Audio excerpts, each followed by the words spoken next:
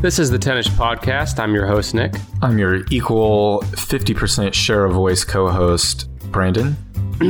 That's actually on my driver's license now. It cost me $19 to update it, but that's what it says on my driver. That's my title. Well, you should be proud for contributing $19 to the state of Oklahoma. Speaking of the state of Oklahoma, rain, go away. Am I right, Brandon? We're speaking to you from Oklahoma. That was a sound effect. Yeah, that was a non-enhanced sound effect from Brandon, who's currently doing this podcast from underwater. I can put a Foley artist on my resume now. You can't. Oklahoma is having some severe weather issues lately, but Brandon and I are pushing forward because we know that our loyal thumb twaddlers / listeners depend on us every week, Brandon. We're a institution in their life. Whether, what do they say, rain nor snow. Nor hot dogs.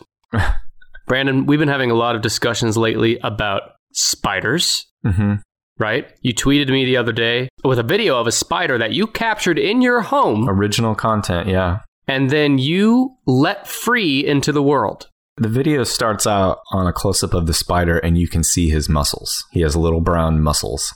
Well, I've made my perspective very clear on finding spiders in the home. If I find a spider, don't care how big, don't care how small, don't care how venomous or non-venomous, your ass is dead in my house. Whereas Brandon is going to capture you and release you back into the wild. Why? I don't know. Well, because it makes him feel better about all the other ways he negatively impacts the earth, I think. Well, this is good timing because I killed a spider in the house today. But why did you kill that one and not the other one? Because I was in a hurry. Well, I was late for a call, and I was going from one place to another, and he paid for it with his life. Well, you could have just let him free. You didn't have to capture him. You didn't have to kill him. You could have just left him where he was. He's free in the trash can, and I've seen those fuckers survive all kinds of stuff, so he could be fine.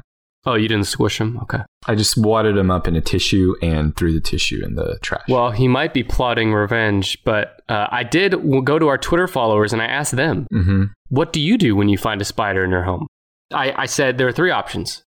Kill it, capture and move it outside, or leave it where it is. What do you think won? Well, I participated in the survey. Oh, okay. So I saw the answer, and I believe last time I checked, and I'm not surprised that kill it was leading. The poll has closed, so the final result is 46% say kill it. I thought it would be like 80% said that, but only 46%. 38% say they capture and move it outside. Relatively even. You should have added another option, kill it, but only if you're in a hurry. Be a humanitarian only when it's convenient for you. It was very inconvenient to be an arachnitarian today.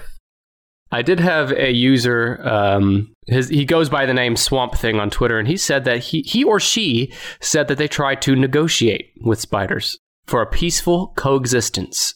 Like talk to them? Yeah. I guess you can give it a shot. Anyone out there that doesn't kill a spider immediately, no. Just unsubscribe from this show. By the way, I sent that poll on Twitter at TennishPod. You can also follow me at Nick_Amel. That's EMEL. And you can follow Brandon at Equal Co-host. Correct. By the way, I guess we should tell people what this show's about, huh? This is a show where we are Joe Rogan and we talk to different guests every week. It's called The Joe Rogan Experience. This show is actually a show where Brandon or myself come prepared with a top 10 list, including fun facts and trivia, and the other tries to guess it. This week, Brandon, you have the list, so why don't you stop fucking around, stop grab-assing, and tell us what your list is. Well, let me first respond to your question with another question. Same way Jesus would. What, did Jesus do that? Yeah. Wasn't he sort of famous for answering a question with another question? I thought that's part of the reason why he got crucified. Well, these guys couldn't get a straight answer out of him. Anyway, here's your question. Nick, have you ever danced with the devil in the pale moonlight? That's a reference to something. That is a reference to something. You're in for a treat today. We're discussing... Batman. Yes, the highest grossing Jack Nicholson films. Oh, Jack Nicholson? Holy shit, I'm not going to do well on this. I think most people are pretty familiar with Jack Nicholson's body of work. It's not as I thought it would probably be more extensive with more like art house or smaller films that I wasn't aware of, but it really isn't. I think I've seen almost every single one of his movies because it seems to be sort of selective in what he chooses. So I think you're probably more prepared than you think. Are these movies that he's starred in or just a movie that he's had appearance in, period? I'm glad you asked. These are movies in which he had a starring lead role. There are some movies on the list that are not counted in the rankings, but are provided alongside the rankings in which he had a cameo or a smaller appearance. And all of these, we're talking about the highest grossing. This is the adjusted U.S. gross in 2019 ticket prices. So adjusted for 2019 inflation. And I assume your source here was Box Office Mojo? It is Box Office Mojo. So you said it's movies in which Jack Nicholson was the lead starring role. Mm-hmm. I guess you could say, to kind of translate that to our listeners, you could say Jack Nicholson had the Nick role in the movies, as opposed to all of the people under him, which were maybe the Brandon roles. Would you say that's an accurate assessment? The one at the end of the credit that says, and featuring. Yep. And featuring, or if you're a little kid, it says, and introducing Brandon. As little Jimmy Whiskers. Uh-huh. Okay. Right. Now, I understand now. Like we do every week. First, let's just scratch some off the list. Some Jack Nicholson movies that you are sure would not be in the top 10 highest grossing. Well, one more thing for clarification. Mm-hmm. Would you say that his role as the Joker would be considered not a starring lead role, right? It is. It is. Okay. So, because he's a co-lead, I guess. Yeah, I would say that part of the... Because he's not billed first in that, I assume. I think he might have been. He was, okay. Yeah, he was absolutely, without a doubt, the biggest star in that movie. And in every movie on this list, he is most definitely listed on the poster or the DVD cover or whatever as the first or second name. And then I would be shocked if he was not the first name on every one of these. Okay, so 2019 inflation. I'm going to say, I'm going to go with a hot take here first. Okay. Hashtag hot take. I'm going to say that despite its enormous popularity and cult following, I'm going to say that The Shining is not in the top 10. The Shining, you're wrong. I guess we can go ahead and answer that one. Hey, fuck you.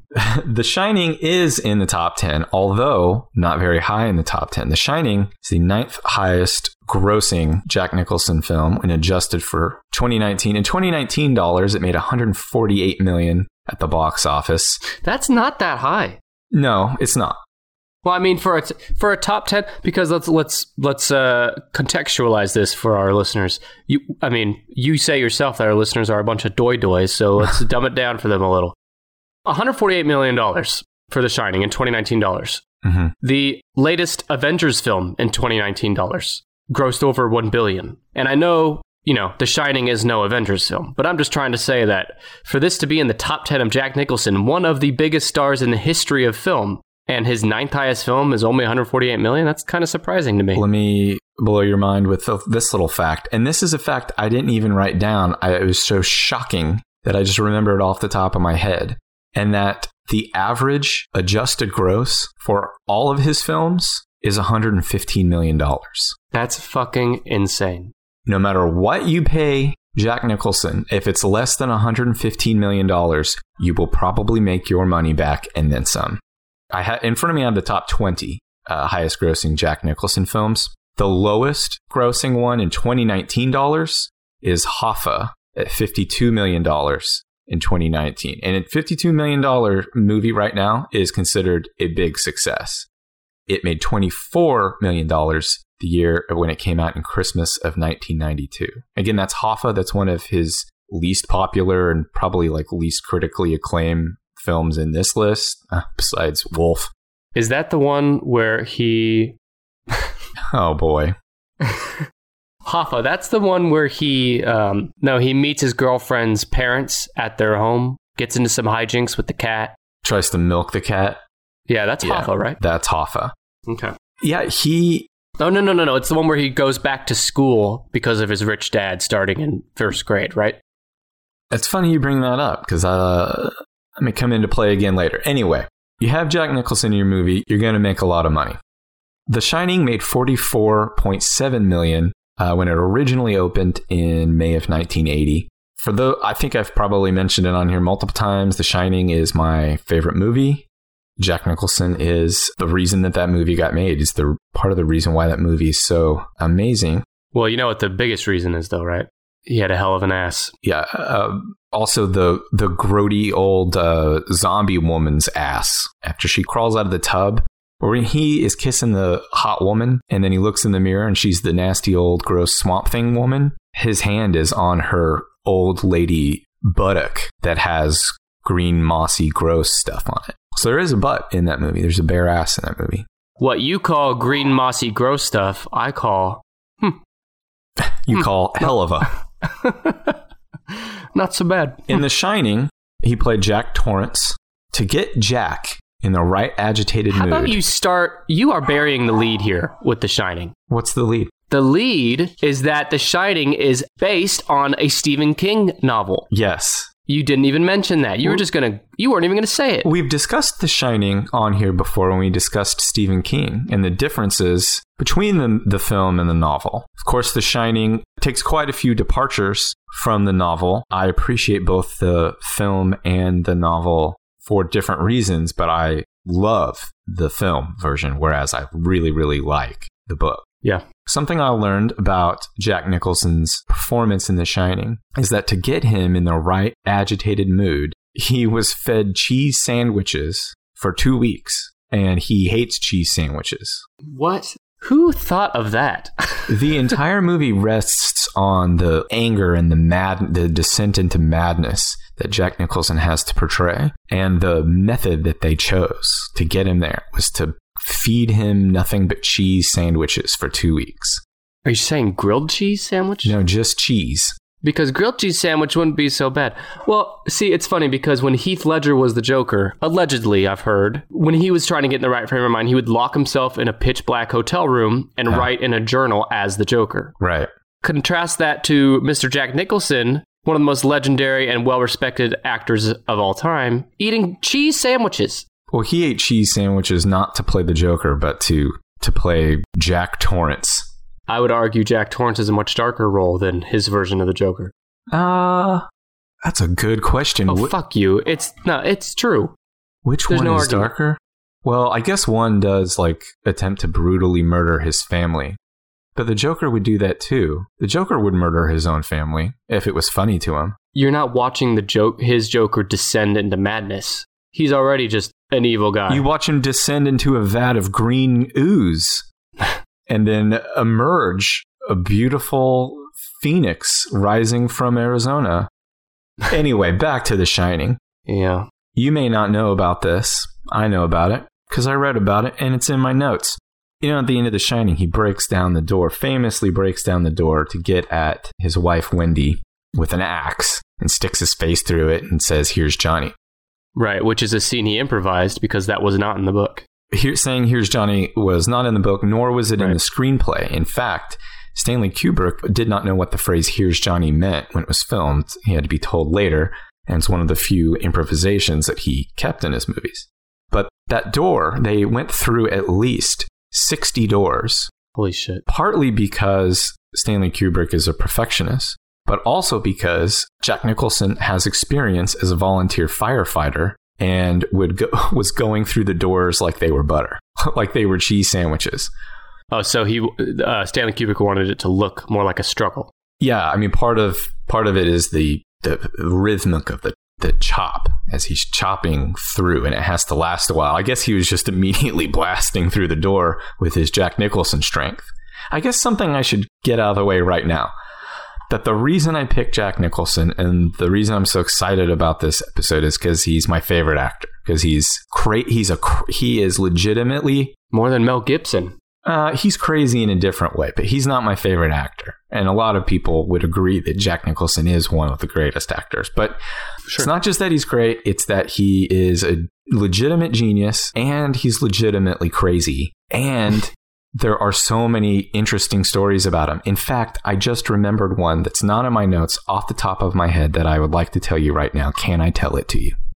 Let me think about it and get back to you tomorrow. Well, I'm going to tell you right now. I hope I'm remembering this correctly, but this story was originally told by Jimmy Fallon to Jerry Seinfeld on Comedians in Cars Getting Coffee. Okay. Fairly certain that Jimmy Fallon was invited to go to a Yankees game. And, Jerry Seinfeld famously attends or has tickets to Yankees games. Anyway, Jimmy Fallon was invited to go to a Yankees game and ended up sitting next to Jack Nicholson. You've told this story. I did? On this show. Oh, fuck. Go ahead. Give a short version of it. The short version is they found, the prize inside a box of Cracker Jacks was a tattoo of a snake. And Jack Nicholson said, when I was a kid, you used to get a toy, a top or a ring or something. Now you get a picture of a fucking snake. I'm kind of surprised. I didn't know that I could do anything close to a Jack Nicholson impression, but I guess he's not hard to imitate. Believe me, you didn't. You did not. Anyway, he's a character. I love him, and I love most of the movies he's been in. Yeah, but he's so strong. You mentioned 60 doors, right? Yeah. Does that mean between every take, they'd have to wait for a crew to take off one door and put another on? Yeah, I would assume that. That means that they had to have planned, or Stanley Kubrick had to have known, we're going to go through a lot of doors, order at least 60 doors, and have them on standby. It absolutely wouldn't surprise me. Well, think about by the 60th take. I mean, I'd be dead if it was me. There was an anecdote from Angelica Houston, who's his wife at the time, that every day when he's a kind of famous for being a party boy during movie shoots and stuff. He'll go out and party all night and then show up later in the morning to set, and they'll kind of work around his schedule because that's what you do when you have Jack Nicholson. But on that movie, Angelica Houston said he would come home, collapse into bed, and just stay asleep until it was time to go back in. Every day exhausted him. From what I've read, it mentally exhausted Shelley Duvall to the point where she kind of didn't keep acting after that. All for Stanley Kubrick to have his perfect little movie. And it worked. Let me back up a second and give you some Jack Nicholson facts. I'm going to start with some, and then I'll spread them out over the course of the show. He was born April 22nd in 1937, making him 82 years old. Oh, God, that's so weird. He was childhood friends with Danny DeVito. They both grew up in New Jersey. That's a great pairing. Have they done a movie together? They were in One Flew Over the Cuckoo's Nest together. Mm. And Hoffa. I believe Danny DeVito might have directed Hoffa. Danny DeVito is in Hoffa as well.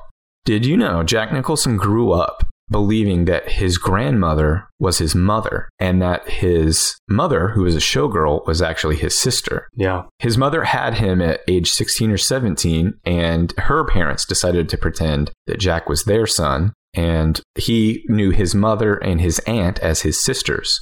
He found out the truth about this from a Time magazine journalist in 1975. He was already famous by then, right?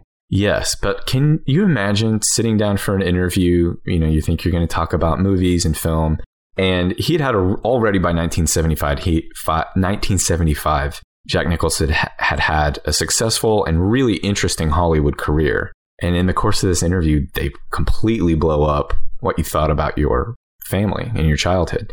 Yeah. I looked that up. I wanted to see what his reaction was. On finding out, Nicholson said it was a pretty dramatic event, but it wasn't what I'd call traumatizing. I was pretty well psychologically formed by then. A pretty strong reaction. Something to note, too, he does not do interviews or talk show or TV show appearances, at all. So the fact that he spoke with one of the last times he probably spoke with a journalist in depth was 1975. I don't know if this is interesting or not, so maybe I'll cut it, but my dad had a brother. Do you remember I told you about the brother that brought me the Jinko jeans? The brother? Yeah. That was the only time I'd ever seen him in my life. My uncle, he's dead now. Uncle Jinko. Uncle Jinko. And my dad went his whole life thinking that was his brother. And he didn't find out until after he was dead and he was talking to their dad, my grandfather, that he's actually his half-brother. My dad's dad was not the father of my dad's brother. And my dad didn't know that until his 50s. Oh, wow. Probably pretty scandalous at the time. It's not, I don't think that's to quite the level of Jack Nicholson experience, but it's still interesting. I mean, that's a good reason to not sit down for interviews with journalists. If you sit down and they completely blow up everything you thought about your childhood, maybe I'm going to skip the next interview. And maybe you should just never talk to your father ever, either, so that your father can't. Never find out the truth. I think that's what Never talk to anyone. My philosophy is talk to no one and nothing. And talk to a microphone for your podcast. And other than that, lock yourself in a closet at all times. Well, you can't get hurt that way. With more tornadoes showing up soon, you'll have all the excuses to lock yourself in a closet. It's true. So let's get back to the list. You've got one down. You guessed The Shining, and it was number 9. All right, I'm going to guess that... which one's the Joker one? Batman? Just Batman. It's just called Batman? I'm going to guess that's around number 4 or 5. Are you kidding? Do you really think it's that low? Fine. It's number 2. Oh, no, it's number 1. You fool. What? It's number 1, you fool. I'll save it. I thought a different movie would be number 1. We'll see. So no, the number 1 Jack Nicholson movie, adjusted gross, $2019, is 1989's Batman. The unadjusted gross that it made in 1989 was $251 million. Just still a huge movie in 2019 dollars still. Is there anyone out there who has... Nick, have you not seen the 1989 Batman movie? I saw it when I was like 5. Oh my God. I think I've seen it like probably once a year since it came out. Well, how much did it gross in 2019 dollars? Did I not say? $567 million. So you translated 200-something million in 1989 to 567 million in 2019. Do you know how many airport hot dogs that could buy? I'm sure you've already done the math and it's in your notes, so can you read that off for us? 1 Texas-sized hot dog. How many bites would it take for you to get through it? So, in Batman, you do know who he played, right? The Joker. He played the Joker. The Batman creator, Bob Kane, personally recommended him for the role of the Joker in Batman. I did not know that. He recommended him to Tim Burton. Now, they looked at lots of other people for the role, but can't imagine anybody being more perfect. Did you... Okay, so I guess I'm talking to someone who hasn't seen it since he was 5. I'm proud of it. I've always assumed that Jack Nicholson based part of his performance on Cesar Romero's 1966 Batman Joker. It seems like a safe bet. Because, and I realize that I know Jack Nicholson probably did at least some homework of looking at comics, because he did reference the darkness of a comic book character, which I think you could have only gotten from the comics as a reference at that time. But there is a certain campiness that he brings to it that reminds me of Cesar Romero's Joker. And I know a lot of people love the Christopher Nolan Batman movies, and I do too. But they're objectively better, but go ahead. Overall, my favorite Batman, it's my favorite, I'm not saying it's the best, but it's my favorite Batman movie, is the 1989 one, because of all the weird elements that it combines that I don't normally think would be in a Batman movie. Plus, it is actually a fun adaptation, and it has Jack Nicholson and Michael Keaton, but also because of how campy it is. I enjoy part of the campiness of Batman, and that movie, I think, does the best job of writing a fine line between something that's actually dark and kind of interesting and gritty, but also campy and fun and ridiculous. Now, something else I learned about Jack Nicholson's role in Batman today I did not know. And yes, by today, I mean I wrapped up my notes this morning. Jack Nicholson took a percentage of the movie gross for Batman. He earned around $60 million in 1989 for that. He owns the single movie record for actor pay because of the percentage. As part of his contract, he took a percentage of the movie gross. $60 million. Mm-hmm. Okay. I guess Is that it? Oh, I thought you were continuing. That's great. Yeah. No, that's it. I think that's pretty mind-blowing. I feel great for Jack. $60 million. That's a lot of Lakers tickets. It makes big news when Tom Cruise gets $20 million for a Mission Impossible movie. That makes headlines. $60 million for his role of the Joker. In 1989, too. I never understood. I enjoy that Prince makes up the majority of the Batman soundtrack, but I never understood why Prince was on the soundtrack. Do you even know what I'm talking about? No. It's like I'm talking back in time to 5-year-old Nick. Well, Prince did a ton of songs on the Batman soundtrack, and Prince and Batman don't sort of naturally go together in my head. So I wanted to find out why this happened. I like the fact that Prince is on it, but how did this come about? And what I found was that producer Jon Peters wanted Prince to do the music for the Joker and wanted Michael Jackson to do the romance songs for Batman. Huh. I digest that for a minute. That I was like, who? That didn't happen, though. No, Michael Jackson didn't. Yeah. Thankfully, no, the Michael Jackson part fell through, and then they brought in Danny Elfman to round out the score. And I mean, do you recognize the name Danny Elfman, right? Mm-hmm. You don't? Danny Elfman has created most of the best movie and TV theme songs that you know. Like the Simpsons theme was written by Danny Elfman. Did he do Rocko's Modern Life? No, but he works with Tim Burton. So most of the Tim Burton movies, the soundtrack is done by Danny Elfman. But anyway, this producer, Jon Peters, who had this dumbass idea to get Prince and Michael Jackson to do the entire Batman soundtrack, is the same Jon Peters that Kevin Smith mentions in his Superman story. Have you ever heard of this? No. Short version is that in the 90s, Kevin Smith was asked to write a screenplay for a Return of Superman movie that Tim Burton was going to direct, and this dickhead named Jon Peters was producing. And Jon Peters told Kevin Smith that he didn't want Superman wearing the stupid fucking cape, and he didn't want him flying around. And that's like the whole gimmick, though. And that at some point he had to fight 2 polar bears. That at some point he had to have a dog from space. He asked Kevin Smith to put all these things in this Superman movie, and Kevin Smith, being a comic book guy, was like, these things don't fit Superman, but I'm also trying to get paid a whole bunch of money and make my way in the industry. So he's trying to do it. And then Jon Peters kept asking him to add in that he had to fight a giant spider. And Kevin Smith finally quit and walked away from it. And then the tag of the story, or the punchline, is that the next movie that Jon Peters produced came out a few years later, and it was Wild Wild West. There's a big spider in there. There's a giant mechanical spider. Can I just say, God works in mysterious ways. Look at us coming back full circle to Spider Talk. Yeah. After we opened the show with Spider Talk. Yeah. Should we just rename this podcast Spider Podcast? Spider Talk? Spider Talk.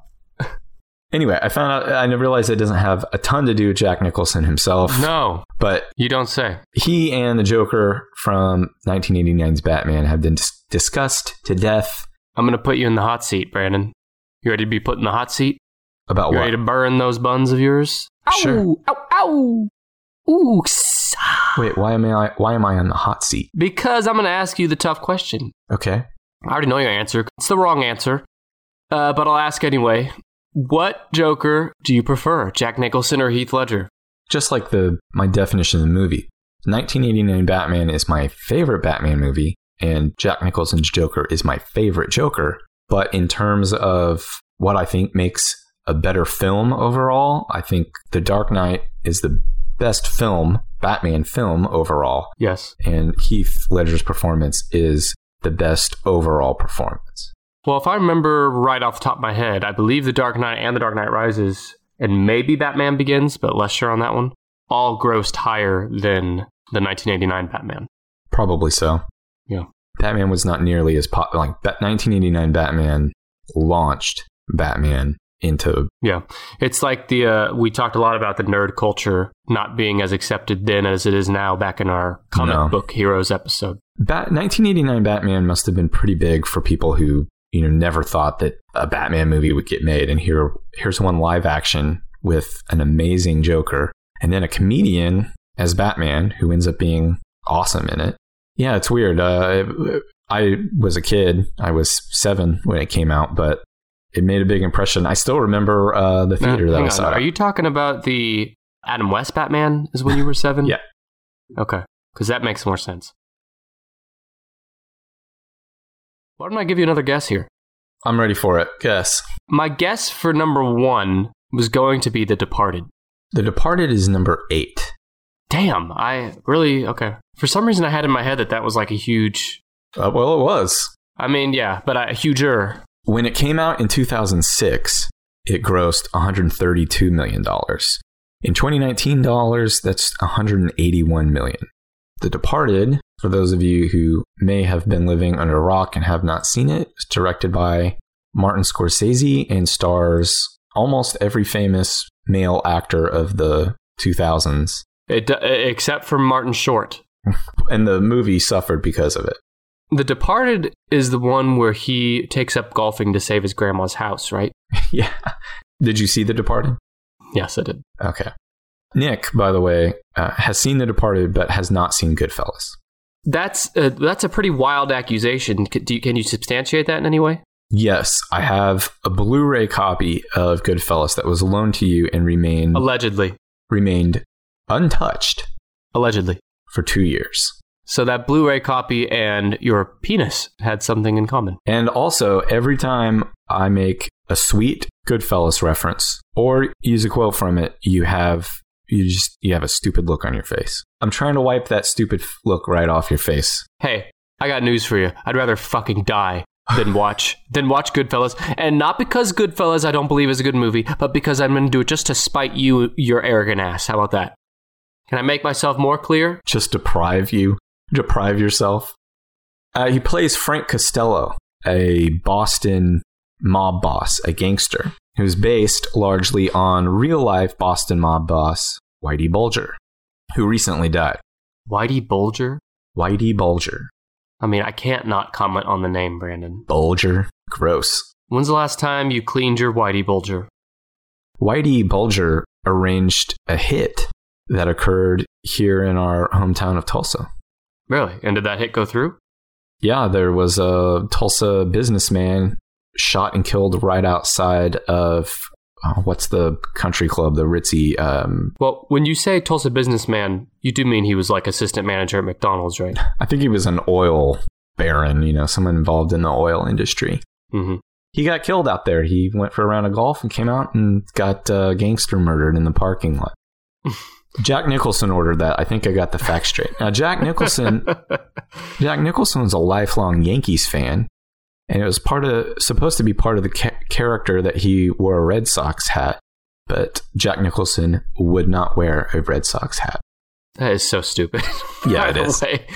But he also suggested some improvisations and some scenes that made it to the movie to help round out his character. For instance, he suggested the scene where he throws cocaine onto the hookers, which I just assume is like something he probably asks of every movie that he's a part of. Like, why don't we get some hookers in here and I just cover them with cocaine? Yeah, he just waited for the right director to say yes. He also came up with the idea that when he meets Matt Damon in the porn theater, that he would wear a strap on and pull out his fake wiener. Wait, what? Do you not?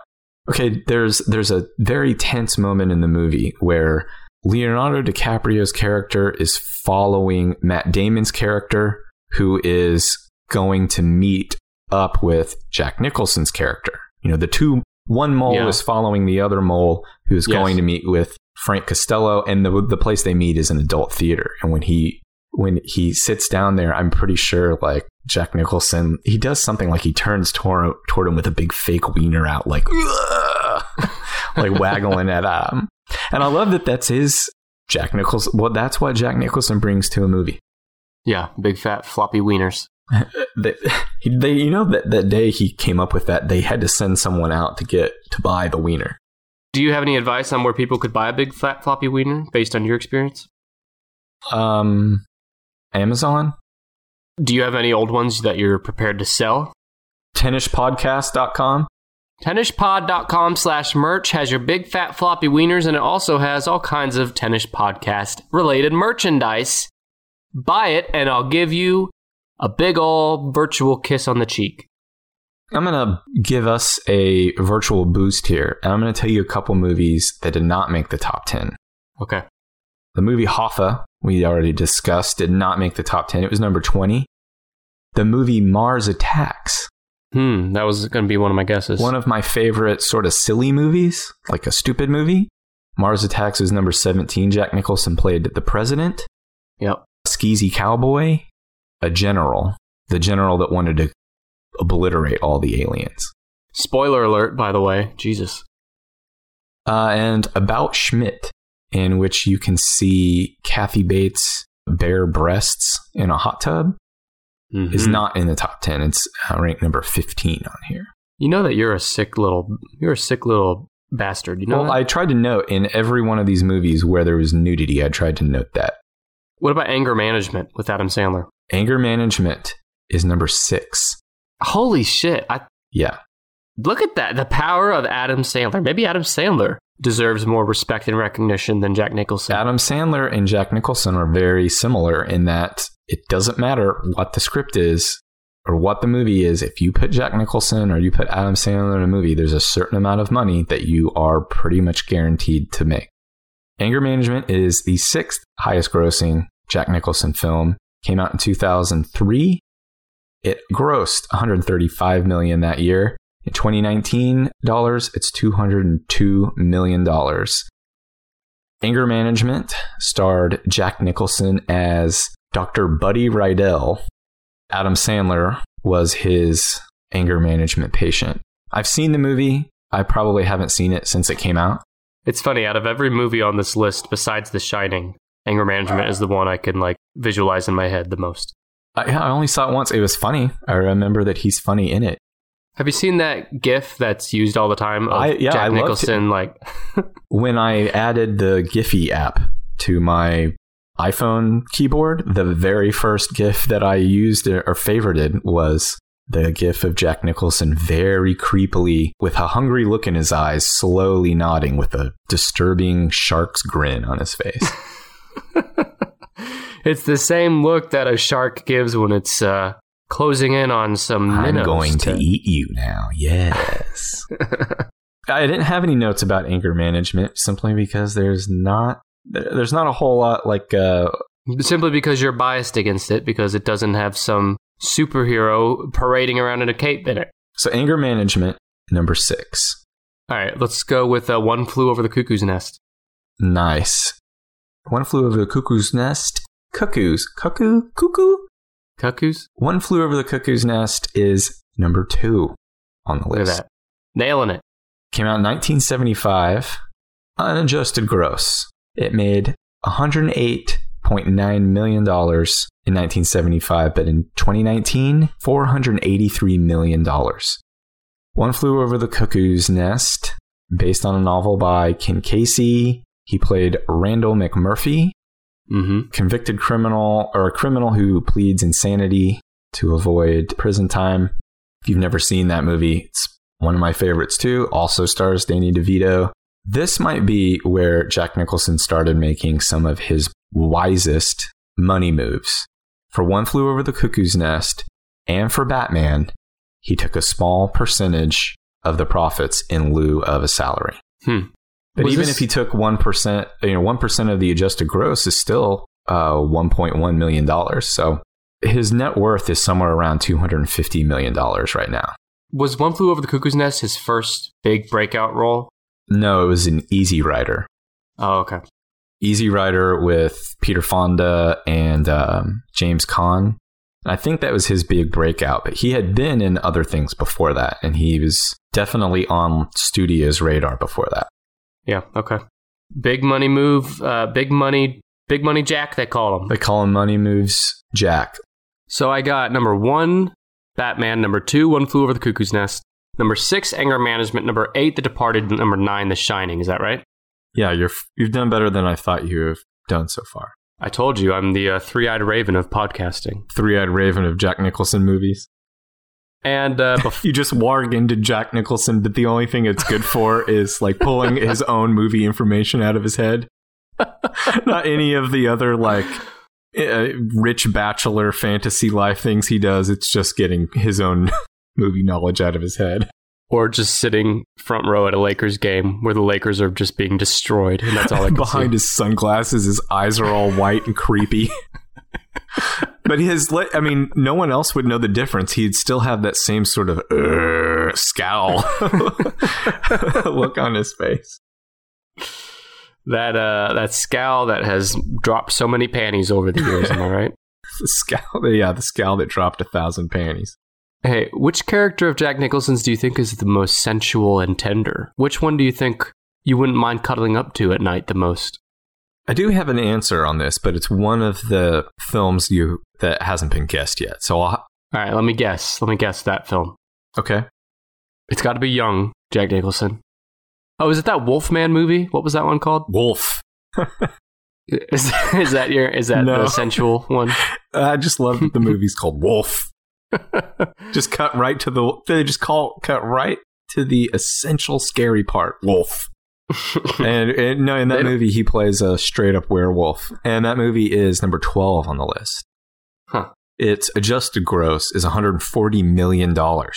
So even though Wolf was a turd, it still made an adjusted gross of $140 million. In the year it came out, 94, it made $65 million. That's the one where he becomes a shaggy dog with a little kid, right? Yeah. Young Jack Nicholson. I would say youngish, not even. Well, I mean, even in The Shining, he was like 40 something. Technically older than The Shining, younger than Wolf. I don't know that you're aware of this movie. It's very possible. Why don't you just tell me? I would be shocked if you were. It's called The Witches of Eastwick. Nope. The Witches of Eastwick is number 10 on the list, which I am very surprised by. Probably has to do with the fact that Cher was also in the movie, and Cher was coming off of some other popularity at the time, like Moonstruck, maybe? She was in Moonstruck with, what's his name, Nicolas Cage. But I remember this movie being kind of a weird turd. It also had Michelle Pfeiffer and Susan Sarandon. And those three women were, if I remember right, they were kind of bored single moms or single ladies in a New England town. Hang on. All the single ladies, all the single ladies, all the single ladies, all the single ladies, all the single... Come on, Brandon. Come on, join me. All the single ladies, put your hands up. Or is it hair up? Put your hair up. I am trying to cringe myself into a little ball that turns inside out and disappears. So you mentioned all these lady actresses. Yeah. Would you say it's fair to say that Cher shared the spotlight? I don't think sharing the spotlight is in Cher's nature. If it was, she wouldn't have hung her butt cheeks out in that music video. She would have put some band members up there. Wow. Hot take. Instead, she said, I'm going to put my two most important band members out on stage. What video are you talking about? She had two hits in the end of the 80s. One was If I Could Turn Back Time. What was the other one? Oh, it was Smells Like Teen Spirit, right? No. Master of Puppets? It was I Believe in Life After Love. Was that in the 80s? No, I think that was in the 90s. So the one in the 80s must have been If I Could Turn Back Time. I think her butt cheeks were out in If I Could Turn Back. All right, hold on a second. We'll have to review the tape. I got to Google Cher's butt cheeks. Cher butt cheeks. It was the video for If I Could Turn Back Time. If I could turn back time, I'd wear different pants? No, she knew what she was doing. She was wearing a leather jacket and stockings, and her butt cheeks were out, and all these sailors, she was on a ship, and all these sailors were going bananas for Cher. And I'm like, you realize the only reason these guys are going bananas is because they've been at sea for 9 months. Or 9 minutes in that video shoot. Anyway, Witches of Eastwick. What's it about? Are they witches? So Jack Nicholson rolls into town, and he makes, even though he looks kind of a middle-aged guy, he's going bald and has a creepy smile, all the chicks are horny for him. Mm-hmm. And they can't help themselves. He's so smooth and seductive. His name in the film is Daryl Van Horn. What's wrong with that? Well, he plays the devil, and I was thinking about this a few minutes ago. Sounds like the name of a devil, right? Hey, devil, you got to pick a American human name. Daryl Van Horn might be what the very uncreative devil comes up with. So anyway, he shows up in Eastwick, and he grants these ladies their wishes. I can't remember what their wishes were. Some kind of crap they wanted. And they became... Isn't it always with women? Is that what you're trying to say? I don't know what they wanted. Whatever they wanted from it, he gave it to them, but they sold their soul, because then they were his witches and he was the devil. Sold their soul for some new shoes or something. Am I right, boys? Am I right? I do have the internet. I could just see No, read. We don't got time for shit like that. It says 3 single women in a picturesque village have their wishes granted at a cost when a mysterious and flamboyant man arrives in their lives. And this is the most sensual Jack Nicholson for you. I think because he seduced all these witches.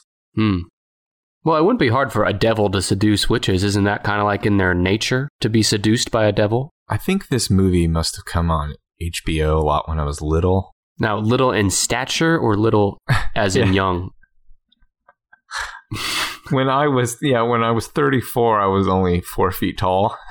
Hey, there's nothing wrong with that. No, there's not. I hit a growth spurt when I was 35. Okay. And shot up to almost 6 feet. But only 3 short years ago, when I was very small, this came on HBO once in a while. So even at like a young, impressionable age, I was somewhat aware that, there's something chicks dig about this Jack Nicholson guy. Yeah, it's called his money. The 3 women begin to understand how and why Daryl is able to mesmerize them so fully. Is it his butt? I think it is. Oh, the tagline for the movie is 3 beautiful women, 1 lucky devil. Oh my God. I should start reading the taglines of more of these movies. Yeah, that's a good idea. Taglines are dog shit. I should have been doing that all along. Mm-hmm. So anyway, do you want to make another guess? No, I want to read some iTunes reviews first. Okay. Is that okay, sir? Yeah. I mean, geez, Christ, the tone. Your tone there. I'll watch it. Yeah.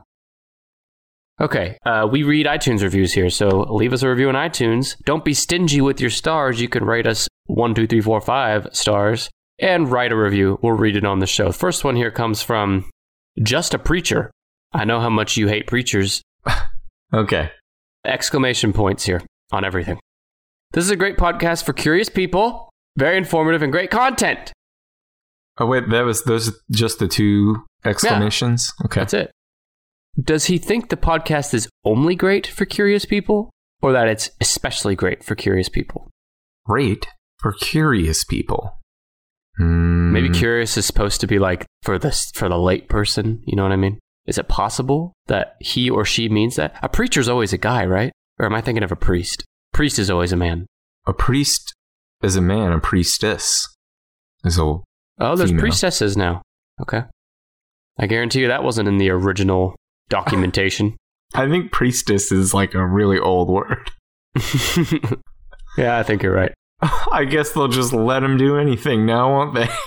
Yeah, the next review, let's see here. A lot of people think exclamation points denote yelling.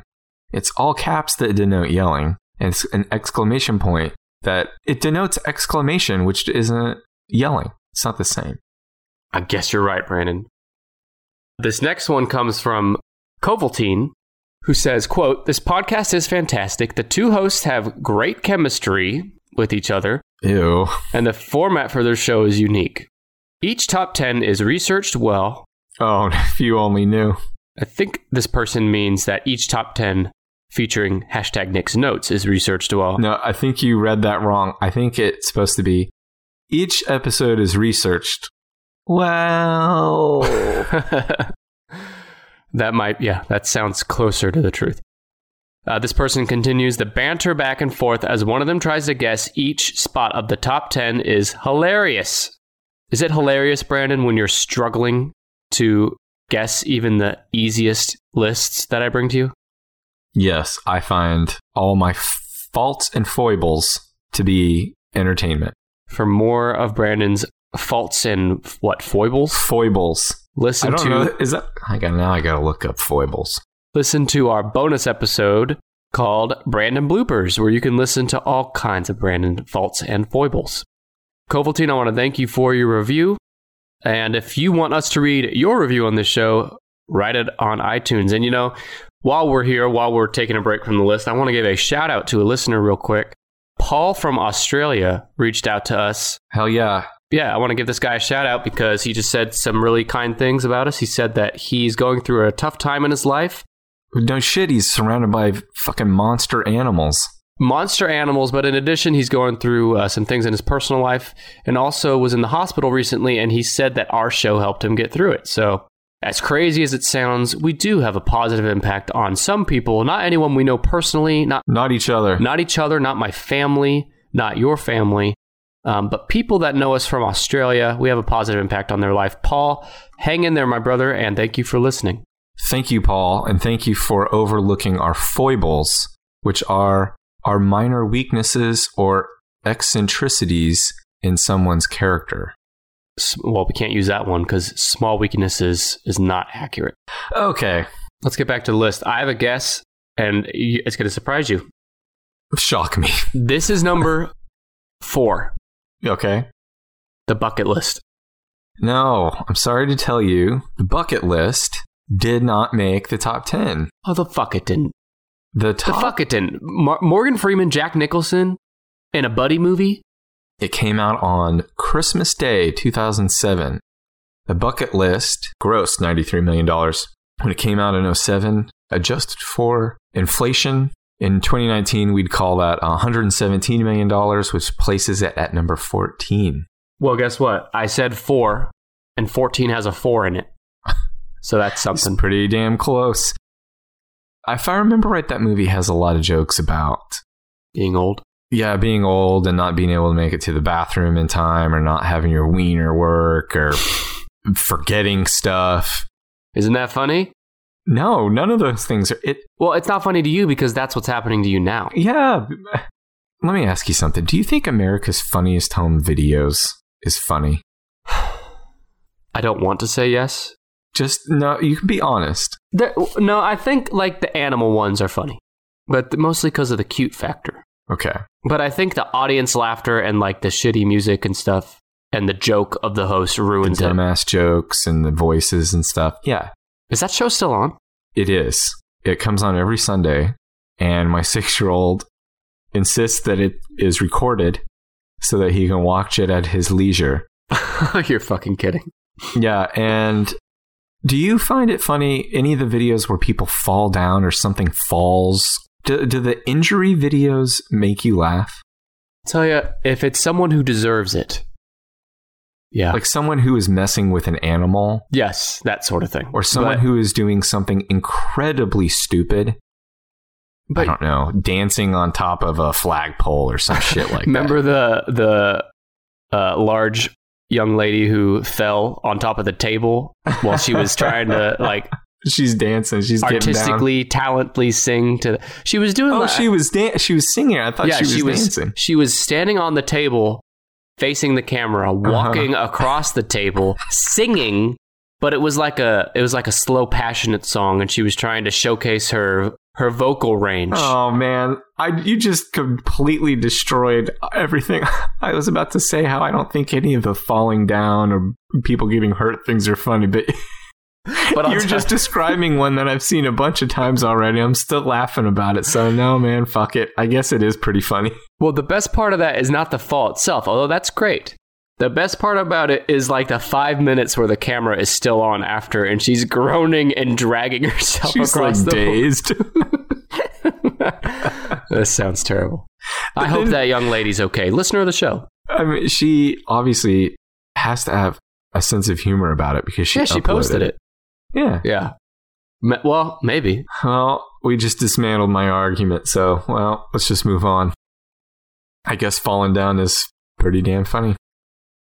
Okay, so... I tell you what, let me start at number 20, work my way down, tell you some more that are not on the list. I need a Jack Nicholson filmography in front of me. Are you really going to do that? Well, I'm not going to look at the... Because he's not in that many movies. The thing is, almost every movie he makes... makes a shitload of money, and he doesn't make a ton of them, so a lot of them are in this list. Anyway, starting at number 20 is Hoffa, $52 million adjusted. Number 19, Heartburn, came out in 86. I've never heard it or seen it. Number 18, it's Prizzi's Honor, came out in 85. Again, never heard of it or saw it. Number 17, is Mars Attacks. 16, On a Clear Day You Can See Forever. Came out in 70. That is one of his first major films. Don't know anything about it, though. Number 15 is About Schmidt with Kathy Bates's Big Ol' Boobies. Came out in 2002. Number 14 is The Bucket List. Number 13, Reds. which I did not see. Came out in 81. 12 is Wolf. Number 11, Chinatown. Came out in 74. And that brings us back to number 10, The Witches of Eastwick. Number 9, The Shining. Number 8, The Departed. You do not have number 7. Number 6, Anger Management.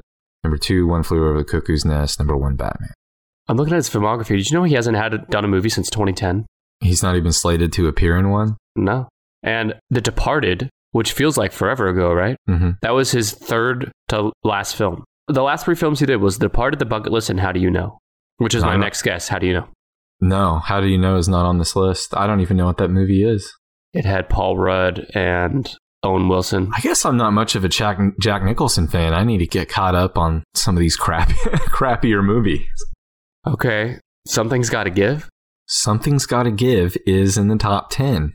Okay. Number 7. Something's Gotta Give is number 7 on the list. Came out December 12th, 2003, and grossed $124 million that year. And 2019, that's $182 million. And this is what a different landscape the film industry was in 2003. A love story starring 2 people in their 60s or 70s made $125 million. There's no way a romantic comedy can make that kind of movie now at all. Something weird about Jack Nicholson in a romantic movie anyway. I've seen this one. Have you seen it? No.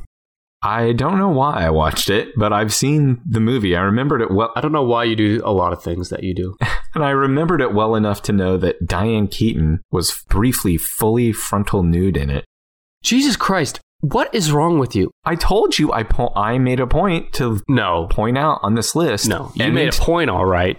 You made a point all right, and you knew off the top of your head do you not think it's Diane Keaton has been like an A-list actress since late 60s or early 70s, and the first time she appeared nude in a movie, she was over 60 years old. Do you not think that that's fucking remarkable?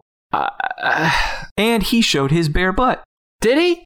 Yeah, you see Jack Nicholson's bare ass. It might be a stunt ass or a digital stunt ass, but he's wearing a hospital gown and he turns around because he's kind of confused and stuff, and you see his old butt. But it doesn't. You would think, by looking at his face, you'd think if his ass looked anything like his face, it's got to be all baggy and messed up looking. Mm-hmm.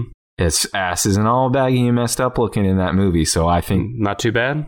I think his ass may be digitally enhanced, or maybe Jack's just got back. That might be Jack's ass. That might be the true America's ass. Unlike you, I don't rank movies based on the amount of females that are nude in it. So yeah, that's Something's Gotta Give. Something's Gotta Give. That ass at number 7.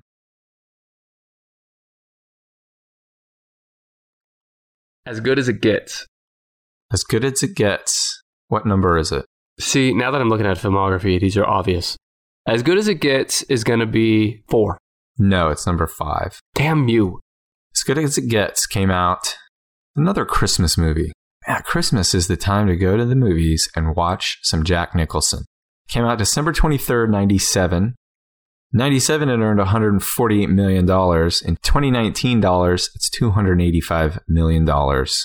Won an Oscar for it. I think Helen Hunt won the Oscar, and also maybe Greg Kinnear. Like, everybody involved with that movie won an Oscar, and I haven't seen it since it came out. Helen Hunt's in it. That's a person I haven't thought about in 20 years. Helen Hunt, it's like she's not too busy. You want me to tell you what she's up to? No. You want me to tell everybody what she's up to? No, I can literally hear the thousands of no's being screamed at their iPods right now. People hanging up. Hanging up? Don't do it. Nobody cares. You know what? Fine. Tell us the most recent thing she did. She's doing stuff. The most recent thing that I've ever even heard of, none of this stuff. She was in the movie Soul Surfer. It was some kind of like Christian surfer movie. She's doing stuff that's in pre-production, including a Mad About You TV movie. Oh, I'm going to set my DVR to not give a shit about that. Okay, I can't talk about that anymore. As Good as It Gets, number 5. I can't keep shitting on Helen Hunt? Okay, go ahead. Do you got more? No, that's it. That's all I got. So there's 2 more. I know. I don't know why I didn't think of this sooner. Number 3. Ready? Mm-hmm. I need to know that you're ready. Born ready. Give me a drum roll. A Few Good Men. A Few Good Men is number 3. Three-eyed raven of podcasting. He just warged into somewhere. He's standing over. He's about to throw cocaine onto a hooker. His eyes roll back into his head, and he starts mumbling, like, "Oh, you want me on that wall? You can't handle it." Well, it came out in '92, number 3 on the list, and the hookers are like, "Oh my God, get out!" And then he becomes the king of Westeros. Oh goodness. A Few Good Men. Guess what? Another Christmas time Jack movie. Get Jack for Christmas. Came out December 11th, 92. In $92, it earned $141 million. But to you and me here in this dystopic shithole 2019, wow, $307 million. And that's only because it starred every star that ever was a good star in Hollywood. Huh. Do you know the Kevin Bacon game, right? That's like Kevin Bacon has like a relationship to the 6th degree of every actor in Hollywood or something like that. Yeah, most of them, it's even less than that. If you're playing that game with someone, the 2 best movies to start with or to connect with Kevin Bacon are A Few Good Men because of the amount of stars in it, JFK. That's my cheat. All of you this weekend, listen to this podcast, go out and challenge someone to that Kevin Bacon game and then just steamroll their ass using A Few Good Men and JFK. First of all, do you think our listeners are going out this weekend and seeing anybody? Give me a break. And 2, turn to your loved one and start screaming at them to name it. They don't have loved ones, Brandon. Connect to Kevin Bacon or I'm leaving. This podcast is all they have. This podcast is all they have. Tweet me your Kevin Bacon movies. Don't tweet me your Kevin Bacon movies because when it happens, I won't remember where you're doing it and nobody really confused. A Few Good Men. Haven't seen it, Brandon. Have you? God damn it. Yes, I've seen it. It's a movie a lot of people have seen. I'm honestly surprised you haven't. It's a good movie. Well, now that you say that, I will make it a life mission to never... I know you'll never see it. I'll literally die before I allow myself to see this movie now. I forgot I got some notes about A Few Good Men. Let's hear it. In A Few Good Men, he played Colonel Nathan Jessup. And he gave that speech that you can't handle the truth thing. You know that's where that's from, right? Yes, I know that. Yeah.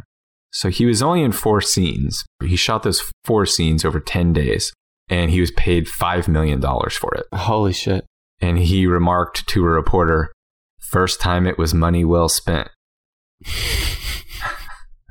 He has such a great, pithy way of just wallowing in the fact that he's Jack Nicholson. How can you not love a guy who's just like, yeah, what are you going to do about it? I'm Jack Nicholson. Do you know this son of a bitch was in the Andy Griffith Show? I did know that. I didn't make it to my notes. I thought it was too boring, but I'm glad you mentioned it. No, I did know that, and I was surprised by it. It actually should have gone into the notes. I never knew that he was in episodes of the Andy Griffith Show, and I would love to see clips of it. I'm sure I could just YouTube it. Don't do that now. Did you know that he likes the ladies? He's been married once, but it was only for a few years in the 60s. Okay. Since then, he's just been banging around. Between 1973 and 1990, he had an on-off-again relationship with actress Anjelica Huston. You might remember in the 90s, maybe early 2000s, he had a hot publicized romance with a much younger woman, Lara Flynn Boyle. I do not recall, but I'll take your word for it. I think she was on a lawyer show or something. Anyway, she was a lot younger than him. He's like, yeah, that's who I am. He likes him younger than him. Even now in his 80s, do you think? Yeah, he's 80. Yeah. Yes. Well, I mean, I know he likes them, but has he been publicly with younger women in his 80s? I've read a quote when I was looking at his quote. Most of his quotes weren't worth pulling out on their own. Some of them come off kind of skeezy. This one says, at his age, it's not appropriate for him to be seen chasing after the young women. He said, now, if they happen to be escorted out the back under a blanket, well, that's something else. He said that? Yeah. Holy shit. All right. Do you remember that in 1994, he bashed up some guy's Mercedes with his golf club? I do not remember that. There's a famous incident. You know, the tabloids went bananas with it, calling him like Wacko Jack. He took a golf club after somebody cut him off in traffic and just bashed the guy's hood and windshield with the golf club, which I think is fucking awesome. They settled out of court. Rumor is that the settlement check to the victim may have been up to $500,000. God. Again, to use his own phrase, money well spent. I need to do some real research on Jack after this. I'm kind of reading while you're talking too, and is he not one of the most fascinating characters? I didn't realize what a writer he was. He's a gifted ghostwriter in Hollywood before he became known as an actor. Is he still doing that? I don't know. It doesn't seem like it, but I don't know. With him, nothing would surprise me. I did read today also that in The Shining, he drew upon some of his experience as a writer in the scene where he is expressing to Wendy his frustration with her interrupting his writing. He added and improvised / added the line, "If you hear me typing in here, if you don't hear me typing in here, what the fuck you hear me doing in here? It means I'm working. Yeah. If I'm in here, I'm working." God, see, you need to watch The Shining now, don't you? And I got to go watch The Shining again, just the way he delivers the line. Anyway, he's received 12 Academy Award nominations. Has he never won? He's the most nominated male in history. Yeah, he's won several times. I forgot to get the number he's actually won. Uh-huh. He's long refused to do any televised interviews except for press conferences. In recent years, he has occasionally agreed to speak briefly when approached by reporters. He has not appeared on a talk show since 1971. Were you watching that one live? No, but don't you think, obviously if he doesn't want to go on there, he wouldn't be a great guest, but if he did want to go on there, he seemed like he would be. So wait, amazing. He's never done like a late night show? No. That is... Isn't that what you... Don't That's you think, impressive, yeah. You can almost see him on Letterman. It's almost surprising to think that he wasn't on Letterman, but yeah, according to this, no. Well, and he was watching Johnny Carson. We know that from Here's Johnny. Yeah, he watched it. Interesting. I guess that's it. He's got to be the biggest name to never be on a talk show. Yeah, that, again, there's a lot of myth and legend surrounding him, and I think a lot of it is true. So you have one more on this list. Yeah, it's got to be Terms of Endearment. And why did you know the answer to that? Because I'm looking at his filmography, and that was the most famous film that I haven't mentioned yet. And do you know anything about that movie other than it was like Academy Award winner and it's a famous movie? Nope. I don't know anything about it other than that. And, well, I know Shirley MacLaine is in it, and I know that he plays a retired astronaut. It's number 4. It came out November 23rd, 1983. That's the 20th anniversary plus 1 day of the Kennedy assassination. Yes. I thought that was relevant. We brought it back to JFK. It's okay. Why wouldn't we? Because every day of every year is a year and a day from something. Well, please proceed. What do you want me to say? What do you expect anybody to do with the information that this movie came out 20 years plus 1 day? What is it? Just absorb it. That's the worst Brandon bullet you've ever given. Listen to me. Not every bit of information needs to fucking light up your brain with dopamine. You know what I mean? Some of it can just be dog shit that goes in one ear, out the other. This was more of that. I hate it. Adjusted 2019 dollars. I hate you. Terms of Endearment grossed $296 million. This is a $300 million boring as shit movie about feelings, I guess. I was looking through his filmography. He's done a lot more comedy than I expected. Yeah.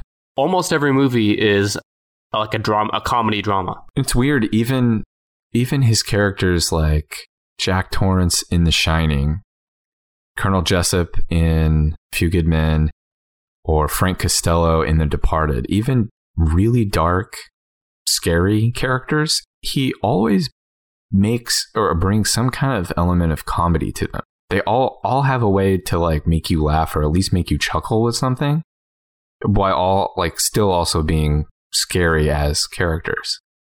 Just like you. You can make us chuckle, but we're all scared of what you're capable of. Of all these movies on this list that I have now really seen, like really watched and absorbed. Wolf is the one I think. I really got to check out Wolf. I'm surprised he did that. I wonder if that was a hard year for him. He needed some extra cash. The clips that I saw of it were so funny out of context. He looks like a werewolf and he's leaping around Central Park. Imagine doing Jack Nicholson's makeup in the makeup chair for however many hours. He must be the most intense, scary man of all that anyone has ever met. But I wonder how much of that do you think is genuine, and how much of that do you think is him playing into the myth, the legend? That's a good question. God, I don't know. Because I would tend to say that he like bought into it at some point and just lives it. But I also get the feeling like the older he gets, maybe he's like, whatever. It says that he's starting to like maybe talk to the press once in a while. He's not, doesn't seem to be, does he have anything in like pre-production? No. Yeah. Maybe he just doesn't give a shit about being like... Or maybe his health is worse than we know. He's in his 80s.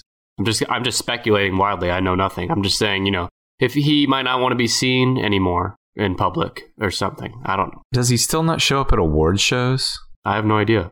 Finding out from this episode today that I know a lot less about Jack Nicholson than I realized. And I know marginally more than you do. Even in the top 10, the only movie I've seen that I can actually remember is Anger Management and The Departed and The Shining. I haven't watched him in a new movie in over a decade. 2010 was the last one that he did. I didn't see I'm Still Here or How Do You Know? The Bucket List was the most recent. The Bucket List is the I think I probably saw that the year it came out, and that's been 12 years. I don't think Jack is a listener of the show. I don't think No, he is. I think he probably wipes his ass with the idea of a podcast. He listens to the show. Whoever is out there, if you're near Jack, if you have a way to get to him, please, we need to do a welfare check on Jack Nicholson. I just want to know if he's okay. And then stick some headphones with our podcast in his ears.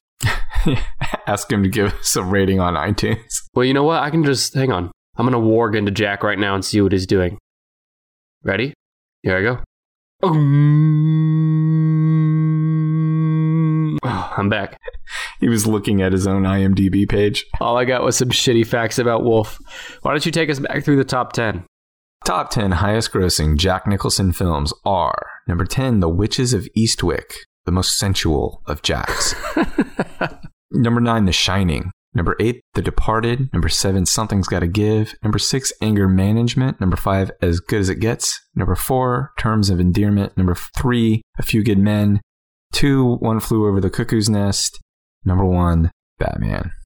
I asked you about the most sensual Jack. What about the Jack that you'd be most scared to run into in a dark alley? Joker. No way. Yes.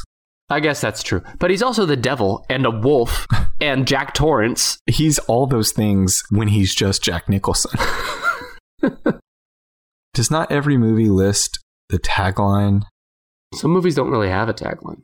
Taglines are so shitty. I love them. Let's see. The Departed. Give us a tagline, The Departed. What kind of phenomenon is that in human nature that you and others love things that are bad? There's only 2 reasons to like and really enjoy something: because it is really good or because it sucks so much shit. And taglines are almost always so lame. And here we go. Here's some lame ones. This is for the movie The Departed. I think most of us would agree. Pretty good movie. Here's the shitty tagline that they stuck on it: lies, betrayal, sacrifice. How far will you take it? Wait, are you talking to me? Brandon. I'm buying Reese's Pieces to put inside my popcorn. That's how far I'm taking it. You know what? You know what? I can't lay down on that one. Do you not do that? Popcorn? You're ruining the butter element of the it's popcorn. All in there. If you're going to get nasty, go ahead and just get all the way nasty. A friend told me a few years ago, next time you go, get your popcorn, get a bag of Reese's Pieces, dump those pieces in there, eat the whole thing. They didn't say eat the whole thing. But Brandon, there's not nearly enough pieces to cover the whole popcorn. I can make a pretty good dent with them. You have to be choosy about your handfuls. Because I eat popcorn by the handful. Like I look over at my wife and she eats popcorn one piece at a time. But I'm shoveling it in. You do that thing where you open your mouth and then you wiggle your hand around the area of your mouth to make sure all those stray kernels make it in there. Well, I don't do that, but I've at least got like a good bunch of grapes worth of popcorn in my hand, free of candy distractions while it enters my mouth. And then I swallow it. Ew. Shut up. Okay, I'm looking for more taglines while you're... Okay. The tagline for the bucket list: when he closed his eyes, his heart was opened. What the fuck does that mean? That doesn't mean anything. You only live once, so why not die with style? God bless. Well, Brandon, what do you think is the overall lasting legacy of Jack Nicholson? Taglines. As good as it gets. A comedy from the heart that goes straight for the throat. Oh, Jesus Christ. Enough of these taglines. They're making me depressed now. Okay. So that's it. That's Jack Nicholson. What's the best Jack Nicholson movie that you've seen, and what's your favorite? My favorite Jack Nicholson movie is The Shining, closely followed by Mars Attacks. The best film that he's in, the best all-around film that I've seen. Shining. Yeah, I mean, it's The Shining. But past that, so if I could see someone saying One Flew Over the Cuckoo's Nest. Yes, I'd say that, and then maybe closely followed by... God, man, there are a bunch of good ones on here. I don't know, it's tough. The Shining is straight up there. One Flew right behind it, and then Chinatown maybe even right behind that. I was looking at How Do You Know, the most recent Jack Nicholson film. Mm-hmm. How Do You Know was released in December 2010, was a box office bomb, and grossed only $49 million against a $100 million budget. Didn't even make back half of its budget, and it has Owen Wilson, Reese Witherspoon, Paul Rudd, and Jack Nicholson. How does that happen? How does that bomb? That's weird. I don't know. What does Rotten Tomatoes say about that movie? 32%. It was a turd. Which is low, but there's lots of shitty movies that do well. Okay. What are you going to do? What are you going to do? Sorry, Jack. What are you going to do? Welfare check. Somebody check on Jack Nicholson and let us know. And then subscribe to the Tennish Podcast. Follow us on Twitter, Facebook, Instagram at TennishPod. Connect with us at TennishPod.com. Buy our merch at TennishPod.com/merch. Oh, and one more plug. This is 42, episode 42 you're listening to right now. The episode that Jack Nicholson is listening to unwillingly while he's being held down by you is episode 42. What the fuck is this? What the fuck is this? He would hate us, wouldn't he? Yeah, disgusted. Well, episode 45 is coming up in 3 weeks, and that is going to be a Q&A episode. We last did that on episode 25. You should go listen to it. Again, I know you already have, but we're going to be taking questions over the next few weeks, and we're going to answer them in real time on episode 45. So if you have a question, you can email it to tennishpod@gmail.com, or any of our social channels I mentioned earlier. We'll also be looking for questions there. Isn't that fun, Brandon? That's the best. Isn't that great? Okay. Is there anything else you want to say? I mean, do you think you did Jack Nicholson justice with this episode? No, no. I don't. I don't think. I think if he walked into a room and this was playing, he would just turn on his heel and walk right back out. Well, to be fair, that's most people. So I'm sorry, Jack. Honestly, I think this whole thing was just a cry for someone to do that welfare check. Isn't that weird? I mean, if he's not in a movie and he's not going to award shows, it's not. I'm not asking like, does he exist? I'm saying like, oh, I'm worried about him. How do I find out? You just trust. You trust that God works. That God has his back. Have faith, Brandon. I think I read a quote from Jack Nicholson on God and faith. Do you want me to find that and read it to you? Why don't we end with that? All right. Here he is. In 1992. I don't believe in God now. I can still work up an envy for someone who has a faith. I can see how that would be a deeply soothing experience. And this quote is right under another one that says, beer, it's the best damn drink in the world. So someone on IMDb decided that those two quotes were of equal gravitas and belonged right together in his page of quotes. You mentioned, I was reading too while you were blabbering on for forever. She has 5 children. The way Wikipedia lists it, it says 5, including Lorraine Nicholson. Which I love that because it sounds like they're saying he has 5 and Lorraine Nicholson is one of them. Like as if she's tacked on there at the end, but... Don't forget about me. She was in Soul Surfer too with her mommy. Oh wait, that's not her mommy. That's weird because Jack Nicholson, Angelica Houston is in Soul Surfer, right? She is. Isn't that the one you said she was in? Or maybe I'm thinking... No, that's what Helen Hunt was in Soul Surfer. Hunt is in Soul Surfer. Okay, well, Lorraine Nicholson is in it with her. What? Look at that. Do you think he got her? You think he got her in there? Are you talking about himself into Helen Hunt? No. Do you think? Because yes, I do. Yeah, probably. No, she's about 30 years too old for him. Do you think Jack Nicholson got... Well, I was going to say he got her into that movie because Helen Hunt was working on it. But I'm going to guess that if Jack Nicholson wants his daughter to be in your movie, it doesn't matter who else is in it. You can probably put his daughter in your movie. Yeah.